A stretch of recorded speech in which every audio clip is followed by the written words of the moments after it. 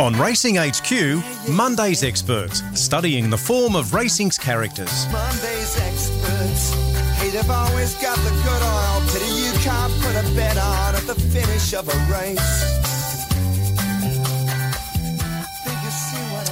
It is now time to have another chat on our wonderful segment, which is Monday's Experts. And my guest today is a name that I think we're going to be hearing of a lot more, especially over the winter Sydney racing. We saw him get another on the board at metro level. I speak of Dylan, a young man who is definitely on the rise. And I wanted to talk about the story behind Dylan's name.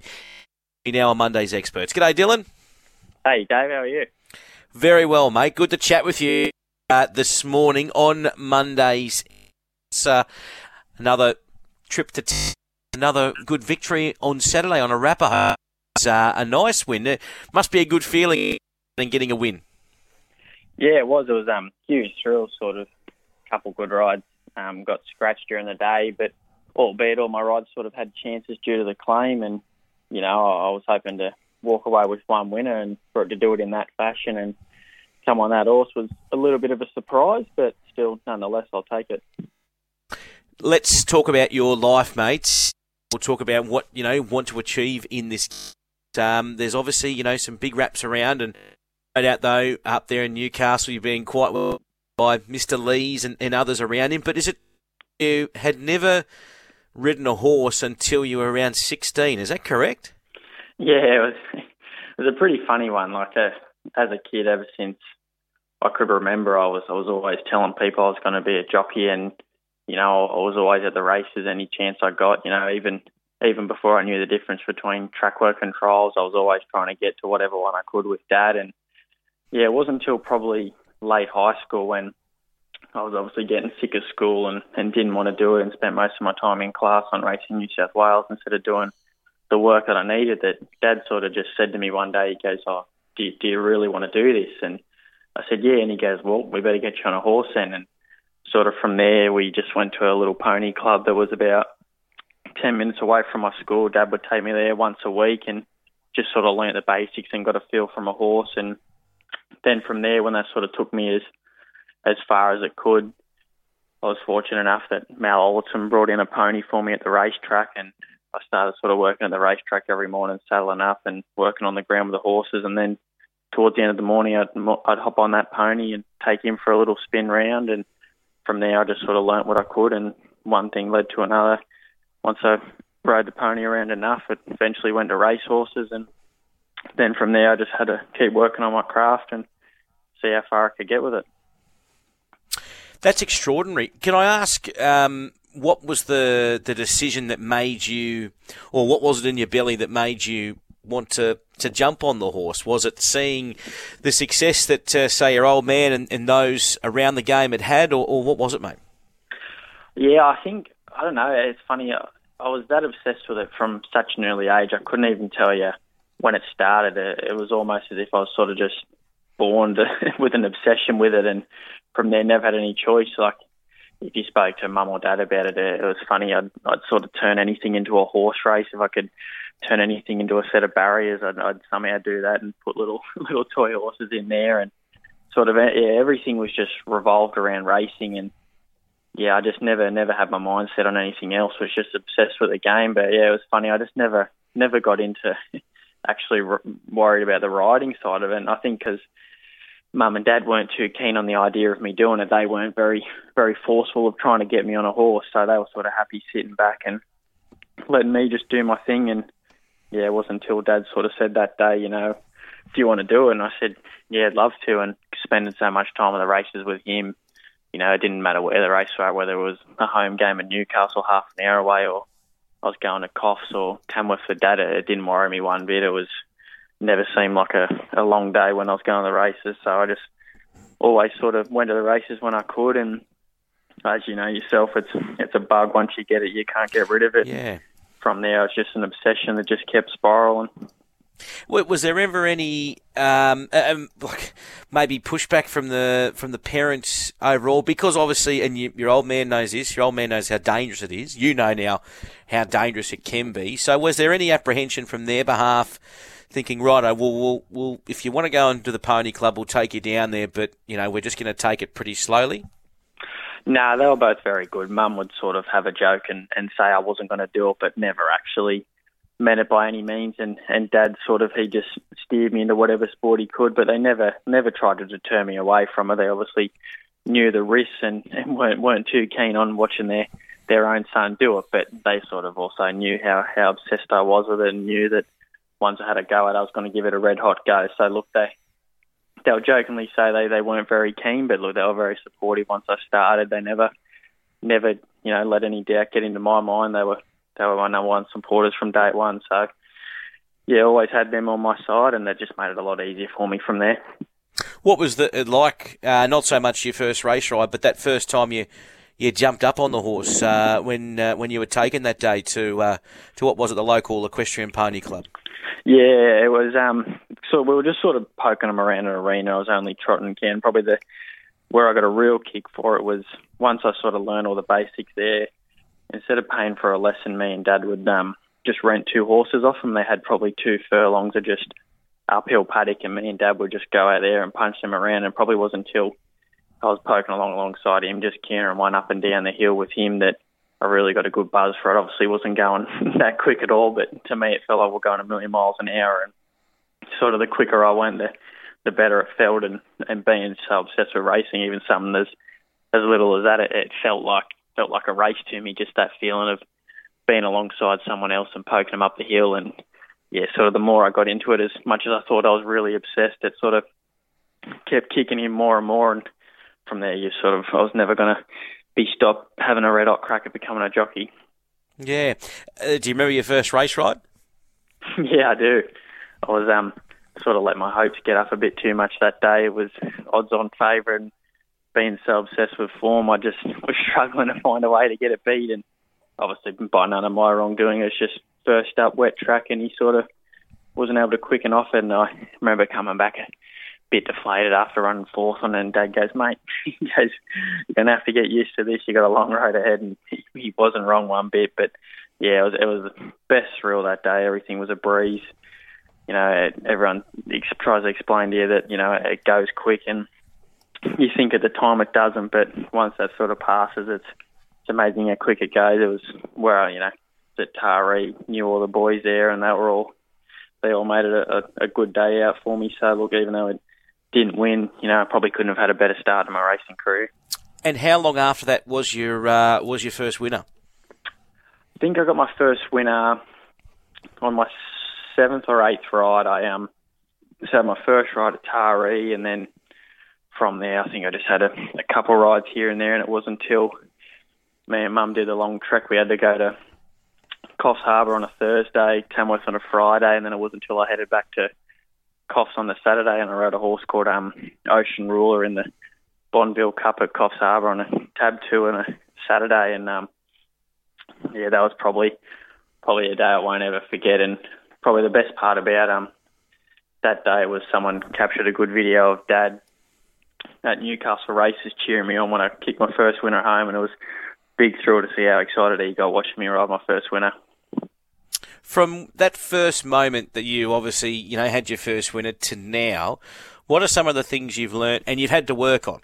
So obviously you're not going to be the most perfect rider when you start. That's why it's an apprenticeship, and you get better as you get older. What were some of the things that those around you were telling you that you had to work on and you feel like you have improved on? I think sort of the hardest thing is obviously the physical things you got to work on with your style and all them little things. Those sort of, you find they're only sort of minor, and I think the hardest part I found was sort of the mental game towards it, and how you dealt with them bad days or when things went wrong, and just making sure you try and don't let yourself become someone you're not. And I think, as much as everyone explains to you, that you're going to have a lot more down days than up days. It's when you first sort of have them bad couple of days hit you, it's a lot bigger shock than you think. You can sit back and watch someone else have a bad day and think, oh, well, they'll forget about it the next day. But sometimes that mental battle can be a bit of a struggle, and it can really dwell on you and take a bigger effect than you think. And I think that was sort of the main thing I had trouble with, was having a bad day. Like I said, my first race ride, I let that get to me, and I'd only done it once, and just having to learn how to sort of deal with them little things as you go through. And, you sort of always, you spend enough time track work and trials working on your style that sort of side of it doesn't affect you. That's something that's everyone who's got a good idea will tell you that, as much as someone can tell you exactly how they do it, you're still going to develop your own style. So you sort of pick up them things as you go, and that's not sort of too much of a worry. But, yeah, just sort of having to deal with the mental side of having a bad day and then the long drives and all that sort of thing. Everyone can tell you how hard it is, but it's not until you go and do it how you realise how much of a shock it is to the system. What about you mentioned physicality? How do you manage your weight and also growing as a human, because you're still growing and obviously you want to get stronger and whatnot. So how does that process work for you? I was pretty lucky, sort of having obviously Dad in my corner who's seen it all and been a jockey for a long time. So even though I'm a pretty tall boy, one of the taller jockeys in the room, was pretty sensible from day one, and I set my minimum at 54, but I sort of walk around naturally at 53. So it sort of made them long days a bit easier because, not having to worry about my weight from day one, it's allowed me to sort of look after my body, and it makes them long days a bit easier because, you can still have a coffee and some to get you going to the races. But yeah, I think I just had a really, really good start being surrounded by Dad, and, he was just making sure that when we started, I wasn't doing too much and not burning myself out. And even once I got up and going, he said, he said racing's on every day. You try not to go to every meeting and burn yourself out. He said you're better off riding 3-4 good meetings a week than having 7 average ones. So I was just pretty lucky I had Dad on my side, and he always steered me in the right direction. So just made it that lot easier, and sort of being sensible with my weight too, setting my minimum where it was comfortable. There was no need to ride any lighter than 54, and in doing so, it sort of allowed me to, 2-3 Saturdays ago, I rode in the coast at 52.5, and that was sort of easy where most jockeys would struggle to get down to that weight. So just being sensible from day one and trying to look after my body as best as I could, it sort of allowed me to grab these opportunities, and it's just put me in a very good spot. What about the time there in Newcastle? Before we sort of get on to like your day-to-day, you are surrounded by a really good team there, obviously at Newcastle, and obviously Mr. Lee's as your master and the team that he's got around him. So you have had a really good grounding, haven't you? Yeah, I have, and that sort of helped me keep a level head too, I found, knowing that I've sort of had a very good start, and, Chris is obviously well established and well respected by everyone in the industry, and the same goes with Dad, and they've all sort of got good teams around them. So being able to leech off, Chris's team around him and Dad's team around him too, it's made it a breeze for me. But still, at the end of the day, people give you the tools, you still got to go and do the job. But yeah, I probably wouldn't be where I am without them. They've been a massive help to me and sort of helped me go on the right path. We obviously see your riding winners on Saturday, and we're probably going to continue to see your name pop up in and around placings and winners' stalls for the months to come. But what's the day-to-day life? What did you have to do this morning? Did you go to the track this morning? Are you there at Sparrows?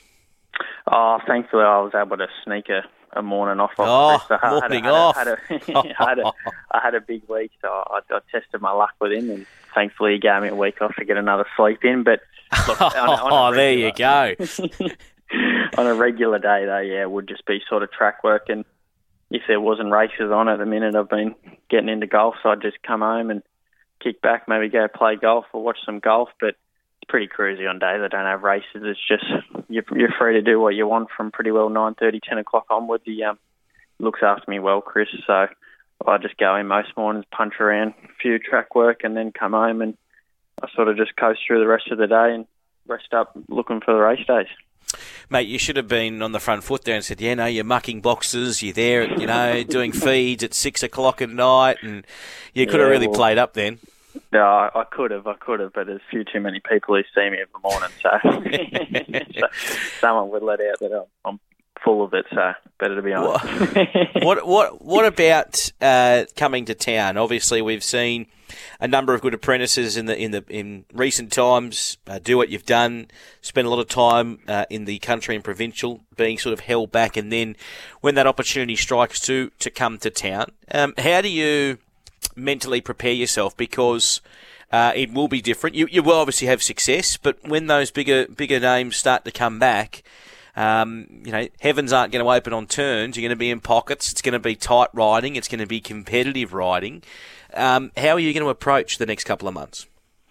Look, I think that's sort of where, as sort of we tried to copy what Mark's been doing with his apprentices, and I think just that where you hang on and stay in your sort of the country and provincial grade a lot longer than you sort of need to. I think that sort of gives you all the ground you need because, as you know yourself, there's some very, very good riders who ride around the country and provincial areas. So obviously, that they might not be as big named as your Bowmans and McDonalds and that, but sort of going from the bush to provincials riding against them boys, you sort of get enough of a taste and you sort of learn that them riders who are sort of the best in their area, they don't give you too much room. And obviously it is going to be a little bit different in town, but I think just being held back through each stage and having, being surrounded by enough good riders in the areas I've been in, it's sort of, once I've gone to town and had them little days in town, you sort of realise it's not that too much different, you just sort of got to just readjust to the new areas and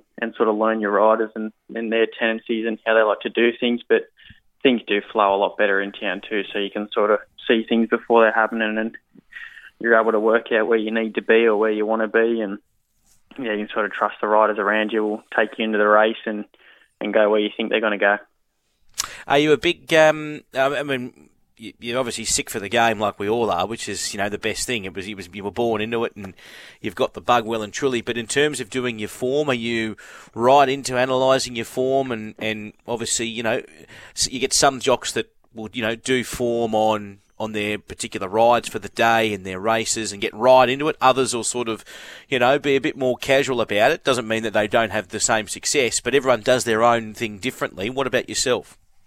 Yeah, look, probably being so obsessed so early, I've always just naturally sort of take everything like a sponge. So I'm pretty lucky that, I'm always watching the races and take a lot of things in. But sort of going into race days and that, I'll obviously have a good look at my horse if I don't know it, which is sort of rare. But even then, you still watch their replays just to refresh your mind. But I just sort of like to print off the speed map and sort of mark the dangers and just know where there are, and because there's a lot of variables, I sort of have a look to get a rough idea, but I try not to look into it too much because when I first started, I was sort of really doing it over the top and trying to expect where each horse was going to be, and usually 9 times out of 10, once the gate opens, that got flipped on its head. So I've sort of slowly adjusted how much I've done to it. I used to be really obsessed with it, and obviously still have a really good look now and sort of know what's around me, but instead of trying to work out where exactly everyone's going to be, I just print that speed map off as a rough idea and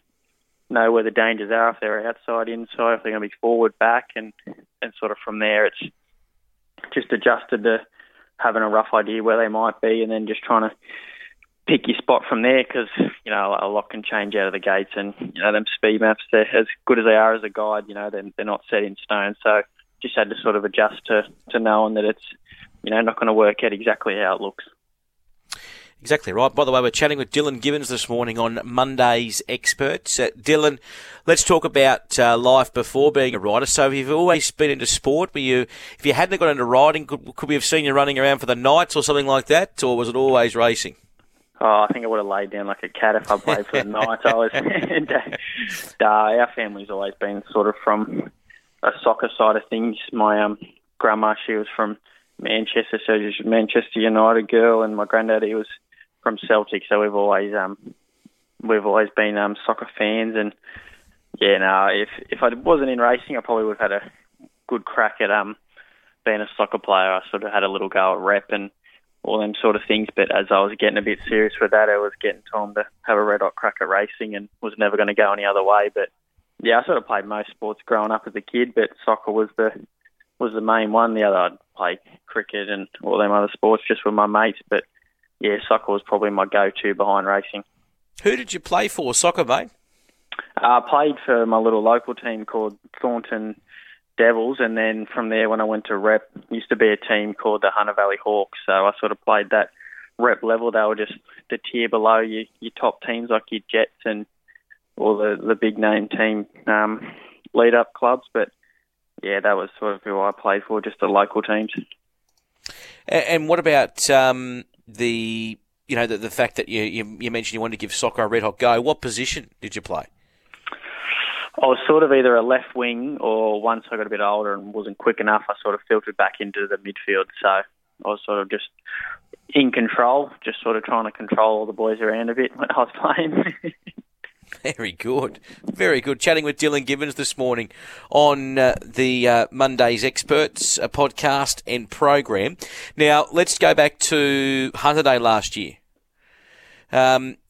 That was the biggest time you had. They were the biggest races you were in at the time, weren't you? And what did you take out of that day racing in front of your home crowd?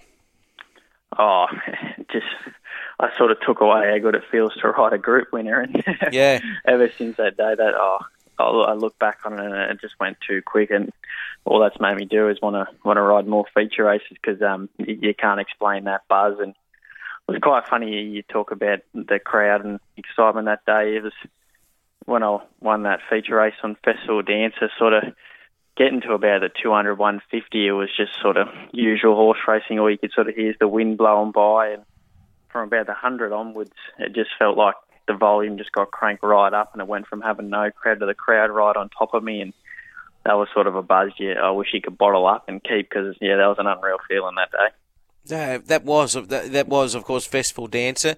Was that the plan, obviously, with that particular runner? I mean, just roll forward. It wasn't on speed type. You did the same thing at Goulburn, didn't you? Before that Newcastle ride. Yeah, exactly. It was funny. She was sort of a horse that took 12 or 13 goes to eventually win a maiden, and when she did, Matt sort of just placed her well. She found a bad race and was able to lead and win okay, and then sort of her next start I wasn't able to ride her, and same again, just well placed, and she just won, okay, just got the job done. And sort of the start before the Group 3, when I got on her, she was just a different horse. She was switched off in the yard, and then when we came to the gate, she just towed me around there, and then it was a mile race and not much speed, and I was happy to lead on her, but that day she just pulled me the whole way, and we just were going that half second, nearly a second quicker than I wanted to. And that day when I asked her to quicken up, she somehow quickened again and made an absolute mess of him and was real arrogant. And I remember when we found out we were riding that day and able to get on her, sort of my manager was saying, she's only won her races, but she's having a crack 3 off fillies. And I said, even saying to Matt, I said, she's probably only won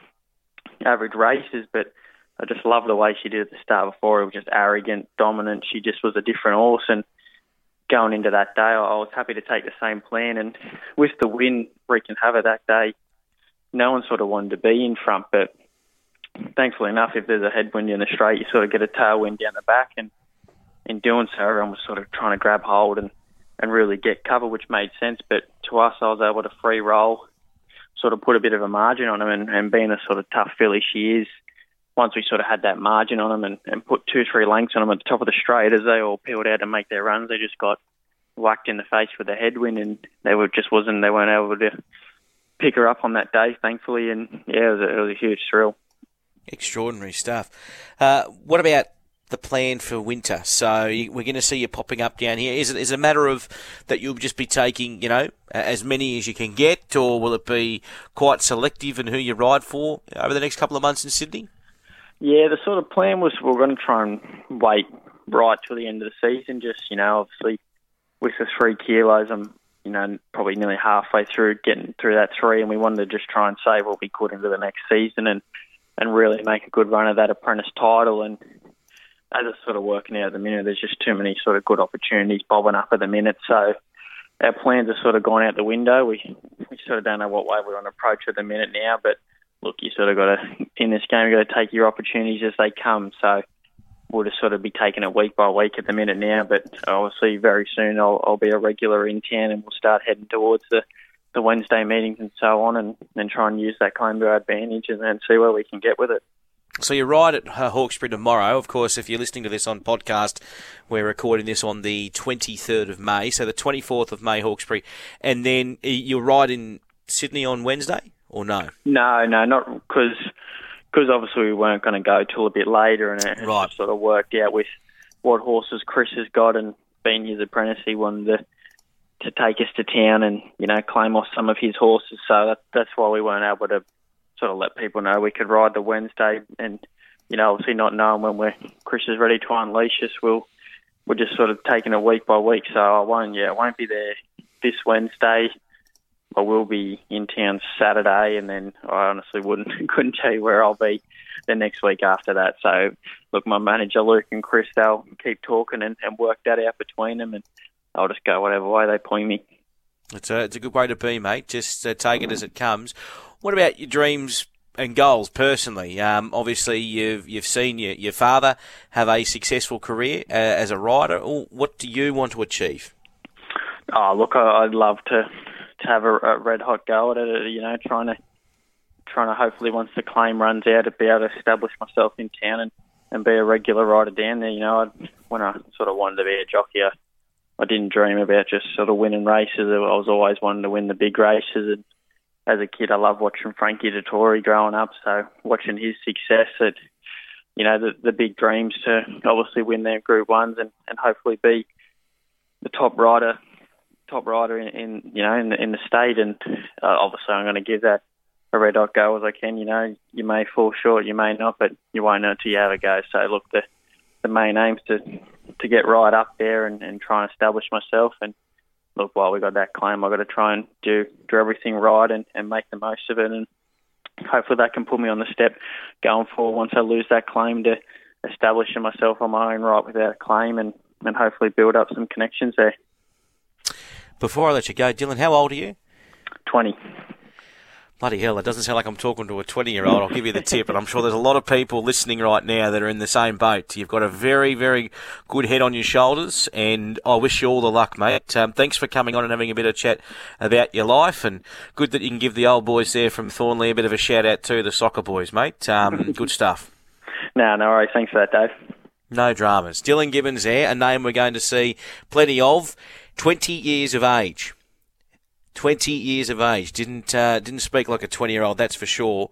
And looking forward to watching his career progress over the many moons to come. It's 11:31 on Sky Sports Radio.